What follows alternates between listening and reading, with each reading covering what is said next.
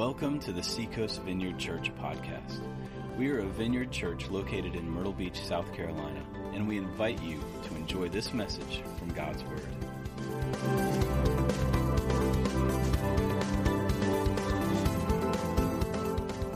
Good morning. Good to see everyone this morning. Are you ready for the totality of darkness? I was not ready for it. I just have to be honest with you. I want you to remember something when that happens tomorrow at around 2 or something like that. When that happens, remember Matthew 27. Because Matthew 27 was like 3 hours. It was darkness while Christ hung on the cross. And during that period, anytime you read in the scripture of darkness and light, it's a picture of the darkness of the world, things that are going on in it, and how the prince of darkness has tried to taint everything good that God has done, and that darkness looks like it's overwhelming everything in the light.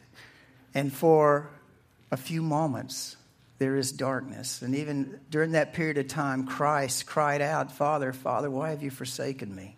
Right? Looks like there's nothing, no light, it's going to come again. And then all of a sudden, it emerges brighter than ever. So as you watch it with your glasses, or if you're old school, pinhole box, as you watch this and it fades, you think that of the darkness in this world that surely tries to overwhelm the light, it won't. It can't. And in the long run, in the long way out there, but also in the immediate, as that slides away, as the moon slides away, the light breaks through and it comes brighter and brighter and brighter until the new day, the scripture tells us and prophesies it. So remember that tomorrow and smile and think there is a light in this world. The light is Jesus Christ. And now it's in his people in the church. The church is to be the light of the world, his people. And that's the series that we've been in called The Need to Lead. I feel, obviously, there is no greater to me time, in at least my lifetime, that there has been a greater need to lead. And that is especially when it comes in the church, or when it comes in your business, when it comes in your community, when it comes in your country, your state, or wherever. There is very much a need for the light to break through the darkness. So the first week, we took a look at those of us who are older. We don't say old, right? Older, and how God, through the scriptures, has used older people many times to announce Christ's coming, to minister through them. And even our main scripture for some of this, 1 Timothy, is an older pastor in his 60s, writing a letter to a younger pastor in his 30s, and trying to get him to handle a very difficult situation and helping him along. And so we saw that the first week, and I would encourage you, go back, get online, go watch it, take notes, write me. I'll send you my notes, my sermon notes, or I think it's posted. A lot of it is. And also last week we took a look at, can women lead in the church, and especially and elsewhere. And I know I threw a lot of information out at you guys last week, but it's such an important subject, I felt like I needed to give you a lot. And so that's on there as well. And then today, as you saw our precious children, grandchildren up here this morning, we're going to take a look at, can the young lead? Is it possible that a young person, and when I say young, we can use the biblical.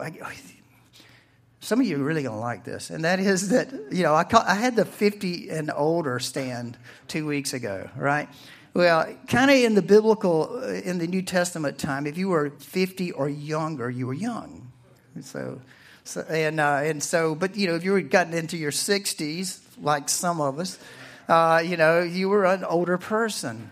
And so this includes not just children, but this includes young people when we talk about this today. Anyone who is beginning in their life and hoping to maybe start their business, to be a leader in their community, in their church.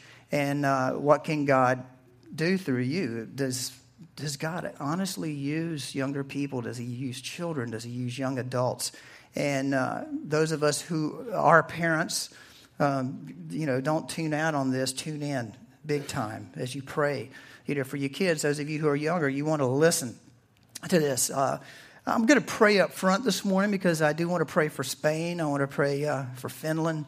We want to pray for our own country and the situation because, again, remember tomorrow around 2 or whenever, 2:43 or whenever it is, the darkness threatens the light, but the light emerges. The light emerges with hope and joy and happiness. And so we want to pray this morning and ask the Lord's blessing to come and help me. So let's pray. Father, thank you for this time together, and thank you for this church. Thank you for the churches that are represented here, those who are our guests this morning. And Holy Spirit, we welcome you. We know that you are the bringer of light to our lives. And so we submit to you this morning.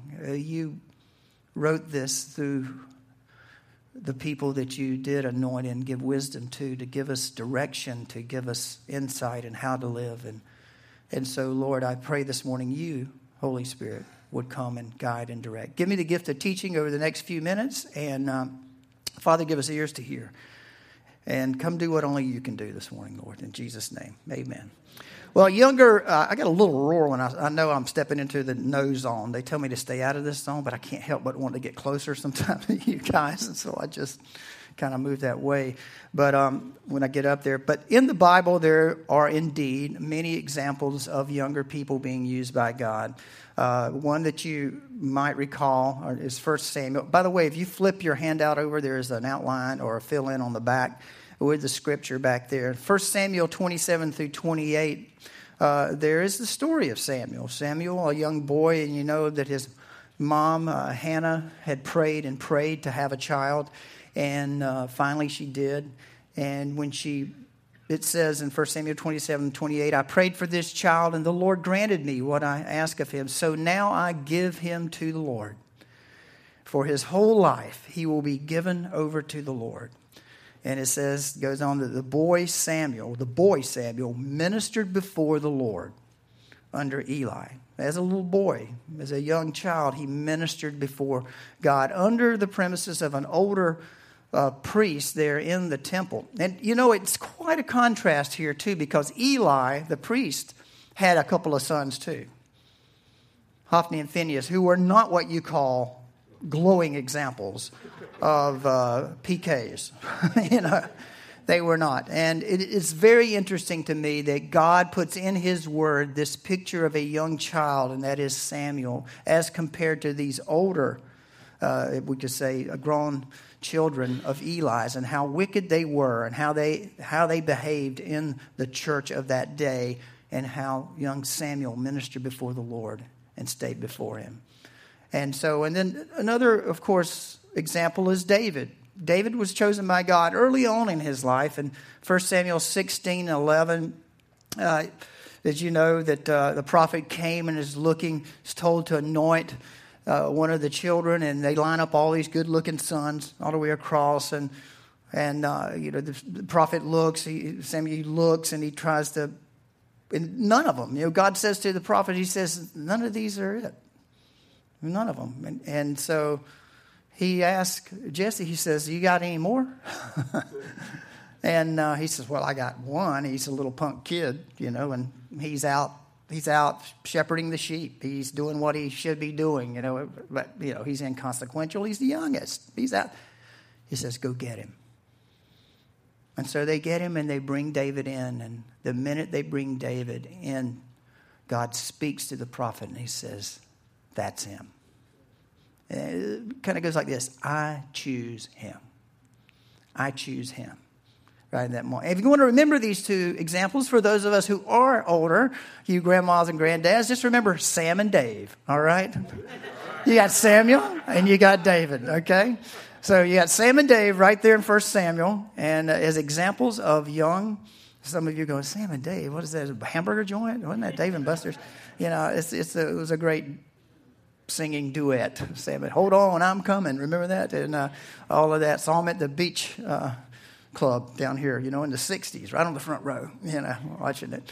And so, hey, just remember that. Also, we have Jesus. Remember Jesus' parents, they went to the city, and they're leaving the city, and a couple of days in, because then families joined together and they moved as large units, they just thought, well, our young son, Jesus, is probably playing with some of the other kids.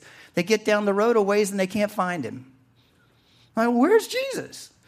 And so they can't find him with the entourage or the whole group moving, and so they go back and they find him in the temple talking to the rabbis, right? 12 years old. And he looks at him and like, what's the big deal? When you know that really irritates you as a parent.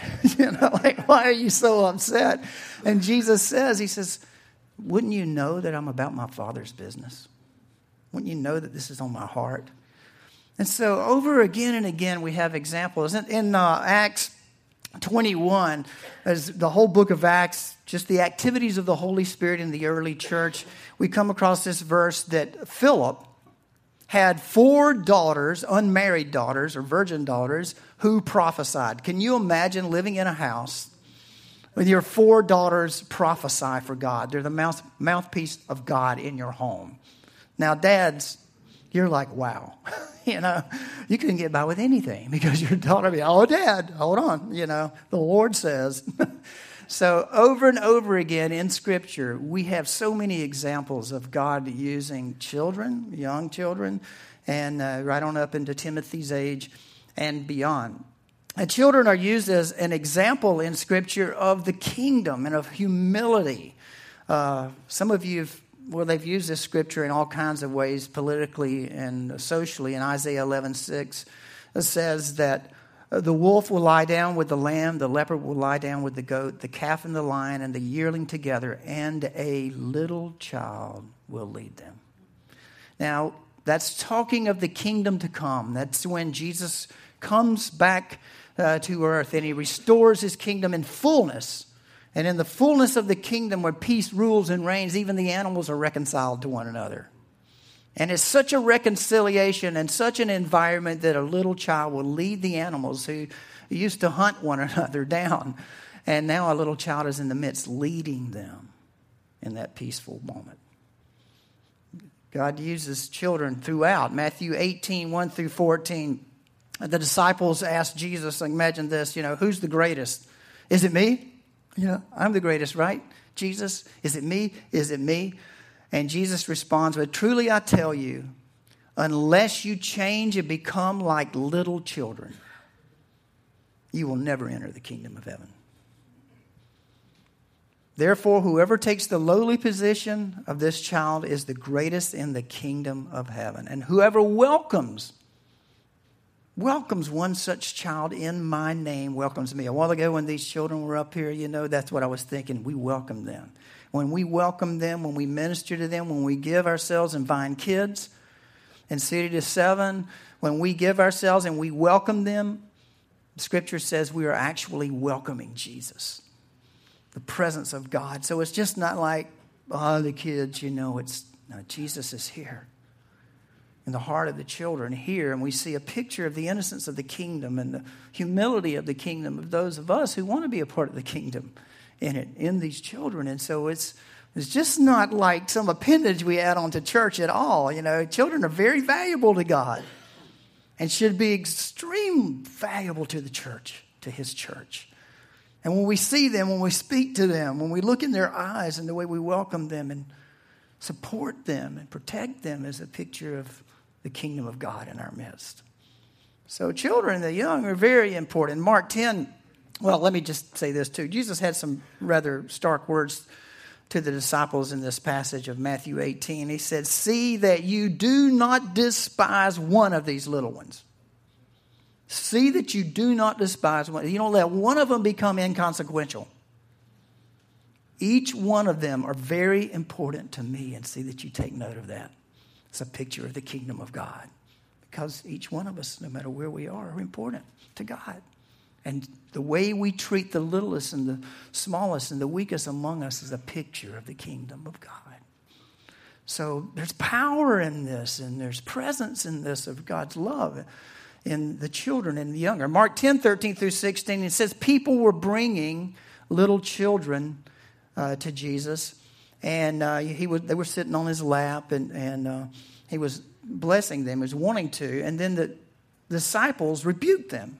Say, keep, it's almost like, stars, divas that have their entourages around them. Then you have all these people that say, don't touch them. I've even heard things like, in the church world, don't touch that person. You may drain their anointing. What the heck? Seriously, people, we've come to that. When Jesus says, let the little children come to me. Come on. Let them come to me. And so they were, disciples were saying, don't waste Jesus' time. Don't do that. And Jesus responds with, do not hinder them, for the kingdom of God belongs to such as these. Truly, I tell you, anyone who will not receive the kingdom of God like a child will never enter it. And he took the children in his arms, placed his hands on them, and blessed them. The church is called to do no less than to welcome them, take them in our arms, and to bless them. Such is the kingdom. When we bless and we welcome them, we welcome the kingdom, the rule and the reign of God. And so when we look at our children, when we look at our grandchildren, when we look at our friends' children in the church, we see the kingdom. So we cherish and we say, come, come. All the children in the community, come. We will bless you. We'll do everything we can to be there for you. So, as we move on into 1 Timothy here you have a fill-in. And we're going to read 1 Timothy 4:12. And just to get you caught up from last week is that in Ephesus, which is where Timothy is, there is a huge problem with a heresy that is floating through the church. We talked about it last week. I'm not going to go all over it again. You can go back and listen or read it. And there's a heresy running through the church. Paul is trying to deal with it, and he has called the young pastor, the young leader, Timothy, to go and take control of it. And so the words that we read to him to encourage him, this young man, as he starts out in his life, are words from an older person who has been around for a while and walked with God to a younger who is just beginning their walk with God and in their leadership abilities. Now, I want to say this too. Though this is talking about a situation in church, these principles transcend into business, education, into your home, into the community, because the kingdom of God is all of it. It's just not church, It's where God rules and reigns through every part of our lives. And so wherever you are, dear friend, young leader, wherever you are, these principles you take and you pray and you go, God, build this into me. Wherever I am, whatever God has called you to do. And so these are transferable.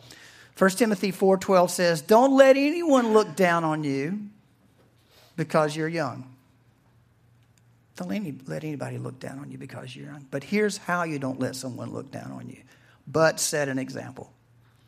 But set an example for the believers in speech, in conduct, in love, in faith, and in purity. Until I come, devote yourself to the public reading of Scripture, to preaching and to teaching. Do not neglect your gift, which was given you through prophecy when the body of elders laid their hands on you. Be diligent in these matters. Give yourselves wholly to them so that everyone may see your progress. So your first fill-in is this. Set an example. If you want to shut people up about your youth and about the ability of you to lead, then lead by example. Set an example. Paul tells Timothy, do it. Walk it out. Live it out. And how do you do it? His first one is by the way you talk in speech. Can I just bring it into the now? Watch what you post. Watch what you post, young leader. And nothing goes away these days. Nothing goes away. And whatever you post and how you express yourself, if you're a leader and you want to be a leader and a good leader, I'm not saying that you shouldn't speak out. Philip's 4 daughters as prophets, I'm sure, probably said what was on their mind, what God had put on their mind. But how the words you use and how you say it is very important. And so through speech, Watch what you say. In Ephesus, there was a heresy, and they had twisted some of the words around. And then, as we found out last week, it was causing severe problems in this church in Ephesus. And to counteract that, Paul tells the young leader Timothy, he says, watch how you talk. Because these other people are twisting the words. They're twisting the theology. They're twisting the way they look at life around. So you, Timothy, set an example. Don't let them look down on you. Use the proper words. Set the example, and no one's going to look down on you because of that. It's the way you become very astute in how you express yourself. Watch your words. Don't get involved in there was gossip going on in the church. And as you read through 1 Timothy, you see, because he starts talking about problems that are emerging, and one of them with gossiping and backbiting and this heresy and all, and criticism, and all of this was going on.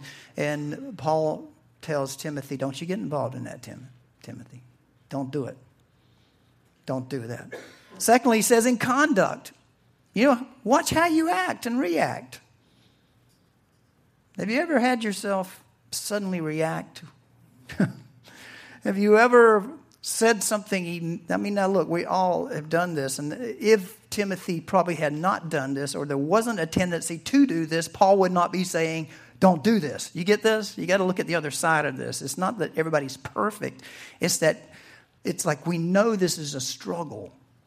But if you don't want them to look down on your youthfulness and you want them to respect you and move into this place of leadership, then watch how you talk, the words you use, and watch how you act. Watch your conduct, how you react. And if you know Paul well enough reading, you know he would not mince words when he needed to.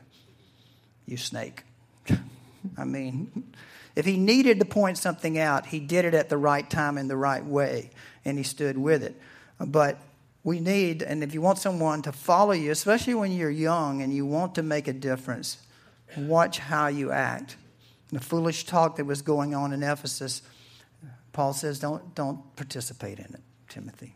Don't get involved in that. There are too many important things.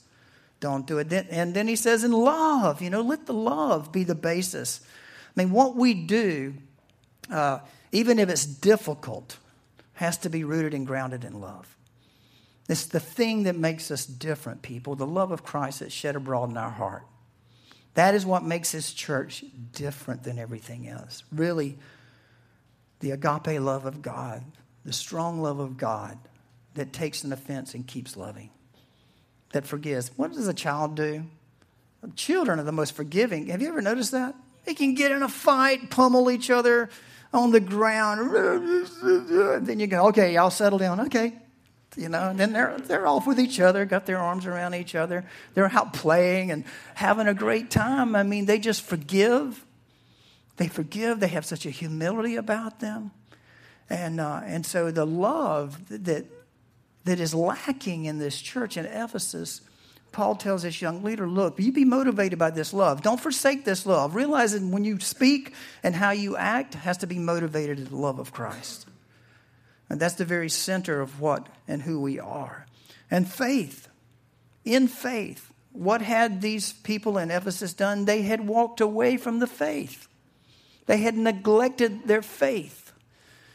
And Paul's telling Timothy, you as an example, to not let people look down on you, to be the leader that you should be. Keep your faith intact. Stay strong in there. Trust God.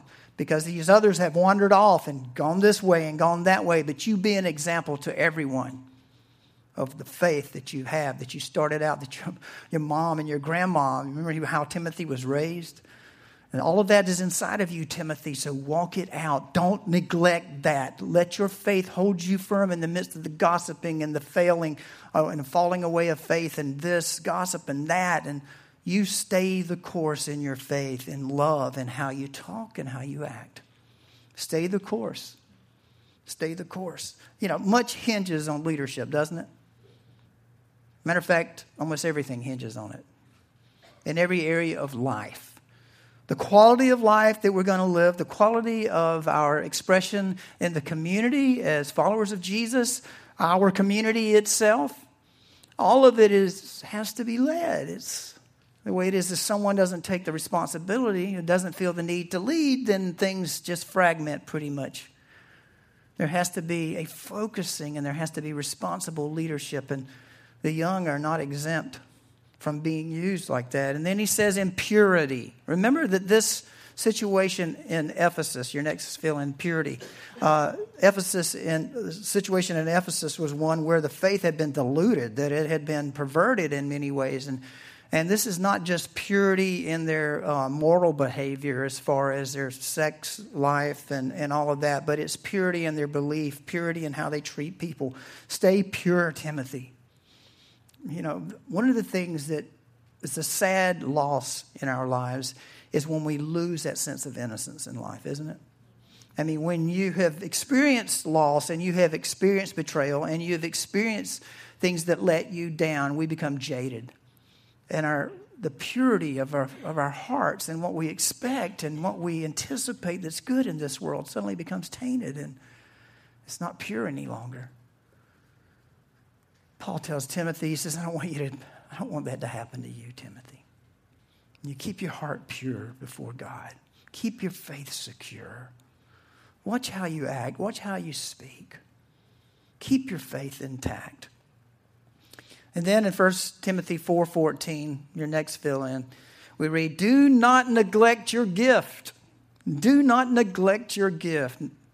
Don't neglect the gift God has given you. Do not neglect your gift, which was given to you through prophecy when the body of elders laid their hands on you. And I want to read a follow-up scripture to this, is 2 Timothy 1:6. For this reason, I remind you, again, to Timothy, to fan into flame the gift of God. Fan into flame the gift of God, which is in you through the laying on of hands. This is a mystery of sorts, but and I don't know your tradition, your Christian tradition, your background. We came from one where the laying on of hands, and especially even in prayer for impartation of gifts, was very popular. I would chase down anybody that would pray for me. I'd run them down, pray for me. I remember there was a guy named Kent Henry, this worship leader who's so popular back in the 80s and all. And we were in Bradenton, Florida, a guitar player and I.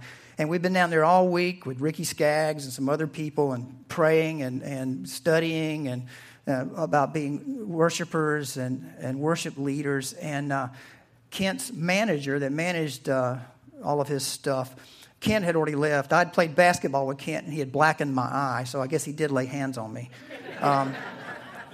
Because we were playing 2-on-2 basketball, and he drove to the net, and he was just as wild man as he is leading worship. He is playing basketball. He just drove straight in and elbowed me right in the eye. And it was funny. And so I guess I did get hands laid on me by Kent. But we chased Tom, his manager, down. This friend of mine, Dennis, and I did. We drove down the interstate. We saw his car. Get him. And we drove down the interstate and pulled off to the side and said, Tom, would you lay hands on us? Would you lay hands on us and impart to us a gift of worship so that we would have the desire to worship? Because Kent obviously has it. Would you give us that? Bishop Jesse Winley, one of the pastors that signed my ordination papers in 1978. Each time I saw the bishop, I was like, lay hands on me, Pastor Winley. Lay hands on me and impart to me that heart that you have for preaching the gospel in Harlem in the 60s and 70s. He feared nothing. And I said, give me that. I want that. I want that heart. Give it to me. And so somehow Timothy, in some meeting with Paul or others at the time, had been prayed for this way. Get people to pray for you. Don't neglect your gift. If you have this burning desire in you, you're like, I want to be a leader in this position and that position. God has called me here, there. Find someone who has done it and get them to pray for you. Get them to lay hands on you. I don't understand how this stuff exactly works, but I know it works. I know it does. And get people to pray for you, lay hands on you. We were at a meeting years ago, and a pastor that we really respect, Rich Nathan, was preaching to a group of preachers, and he says, "I want to pray for you guys." And man, I was the first one up. I got up and zipped down there first, and I won't forget. This has been probably 18 years ago or so, and he prayed, "I pray you carry a bigger bat in your preaching." Never forget that. I pray your bat, that you'll be able to swing away, Tim, with a bigger bat. And get people to pray. And that's what Paul is reminding Timothy. He's like, don't forget, people have prayed for you. People have imparted to you.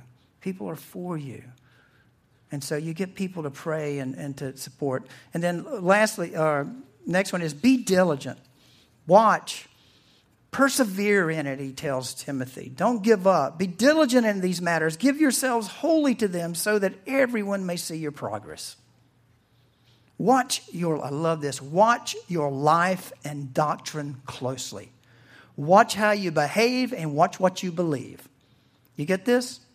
Watch your life and doctrine. It matters what you believe, because out of that belief comes your behavior, your convictions, what you will stand for, what you have to give away. And he tells Timothy, watch this. Be diligent, watch over it, persevere in it. And here's my recommendations to finish this up this morning for those of you young leaders. And the first one is this: find a mentor.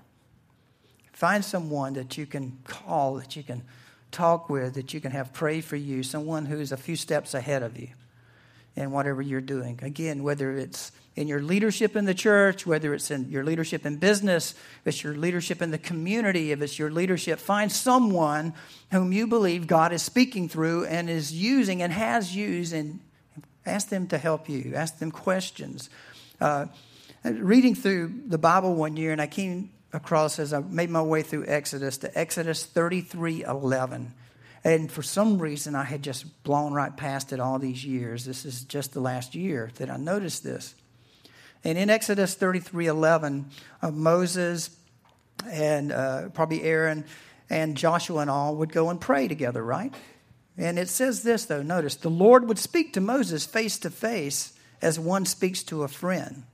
Then Moses would return to the camp, but his young aide Joshua, son of Nun, did not leave the tent. Wow. His young aide was with him when he prayed. His young aide was with him when he sought God, when he listened to God. And Moses spoke face to face. Joshua was watching all of this, taking this in. So when Moses leaves, like, my business with God right now is done, Joshua was like, oh no, man, I've got to stay here. I got to stay here because I want this. And if you read, the whole story. Moses imparted that to Joshua as he took the children into the promised land. And so Joshua saw it. He was mentored by Moses in his prayer. He was mentored as he watched Moses, how he led. And so much so that he knew his work wasn't done. He was young. And this was early on. This wasn't at the beginning of going into the promised land. Joshua sees that and he doesn't leave. He stays there like, I'm going to get the most of this. Find a mentor. Find someone that can be there for you, that's maybe walked a few steps ahead of you. Find a mentor. I drove, one time for 2 years, I drove around to many people that I was praying. And this has not been that long ago, even in an older age, of people I still wanted to pray for me and to give me. I went all the way up to Little River. I went down toward Myrtle's Inlet, and I drove and I prayed, and I would pull in. So I'd go in and I talked to some that I hadn't talked to in 20 years, people who had been there for me a long time ago. Just a sense of God wanted to do that again and wanted to pray. Seek someone out, find a mentor and whatever it is, someone godly who is holding the faith and staying faithful to God, has taken some bruises and knocks, and hang out. Kind of follow around, and listen and hang out with them. And your second one here is in best practices for the young. Don't give up. Don't give up. I'll say this. Don't give up. Show up. Don't give up. Don't become lackadaisical. Don't become, like bored with things. Show up. Don't give up. Persevere, Paul told Timothy. Keep going. He told Timothy in 1 Timothy 1:3, he says, as I urged you when I went to Macedonia, stay there. Stay there, Timothy. Don't you bail out. Stay there. You keep showing up and you keep doing what you can do. Don't give up. Don't let things knock you down and take you out of the race. Show up. Keep showing up. Stay there. I'll look in this in just a few weeks. We're going to celebrate 20 years at this church. And there are people who have grown up in this church. I mean, there are people who were fresh out of college who are still here now. Got their families, got their children. They have shown up Sunday after Sunday, week after week. They have served. They have not complained. And they've been there. And God, I've just watched God do amazing things in their lives. Show up. Don't give up. Hang in there, young person, young leader.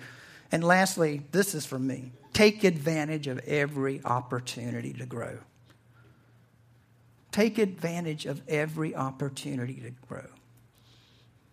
Early on, if you'll do that, you'll be the better for it. That is, if you're working somewhere and they offer you some training in leadership, take it. If you're like, this is the most boring thing in the world, I don't want to go do this, go do it. In my 20s, when I worked for this company, they were forever sending me to leadership stuff. And I would be going like this most of the time, you know. It's like I'm kind of in the moment person, you know. And I'm like, oh, my gosh. But then I started taking notes. And I started writing down. And, you know, you get certificate after certificate, blah, blah, blah. But then 10 years down the road, 15 years down the road, you wonder why you know what to do with this.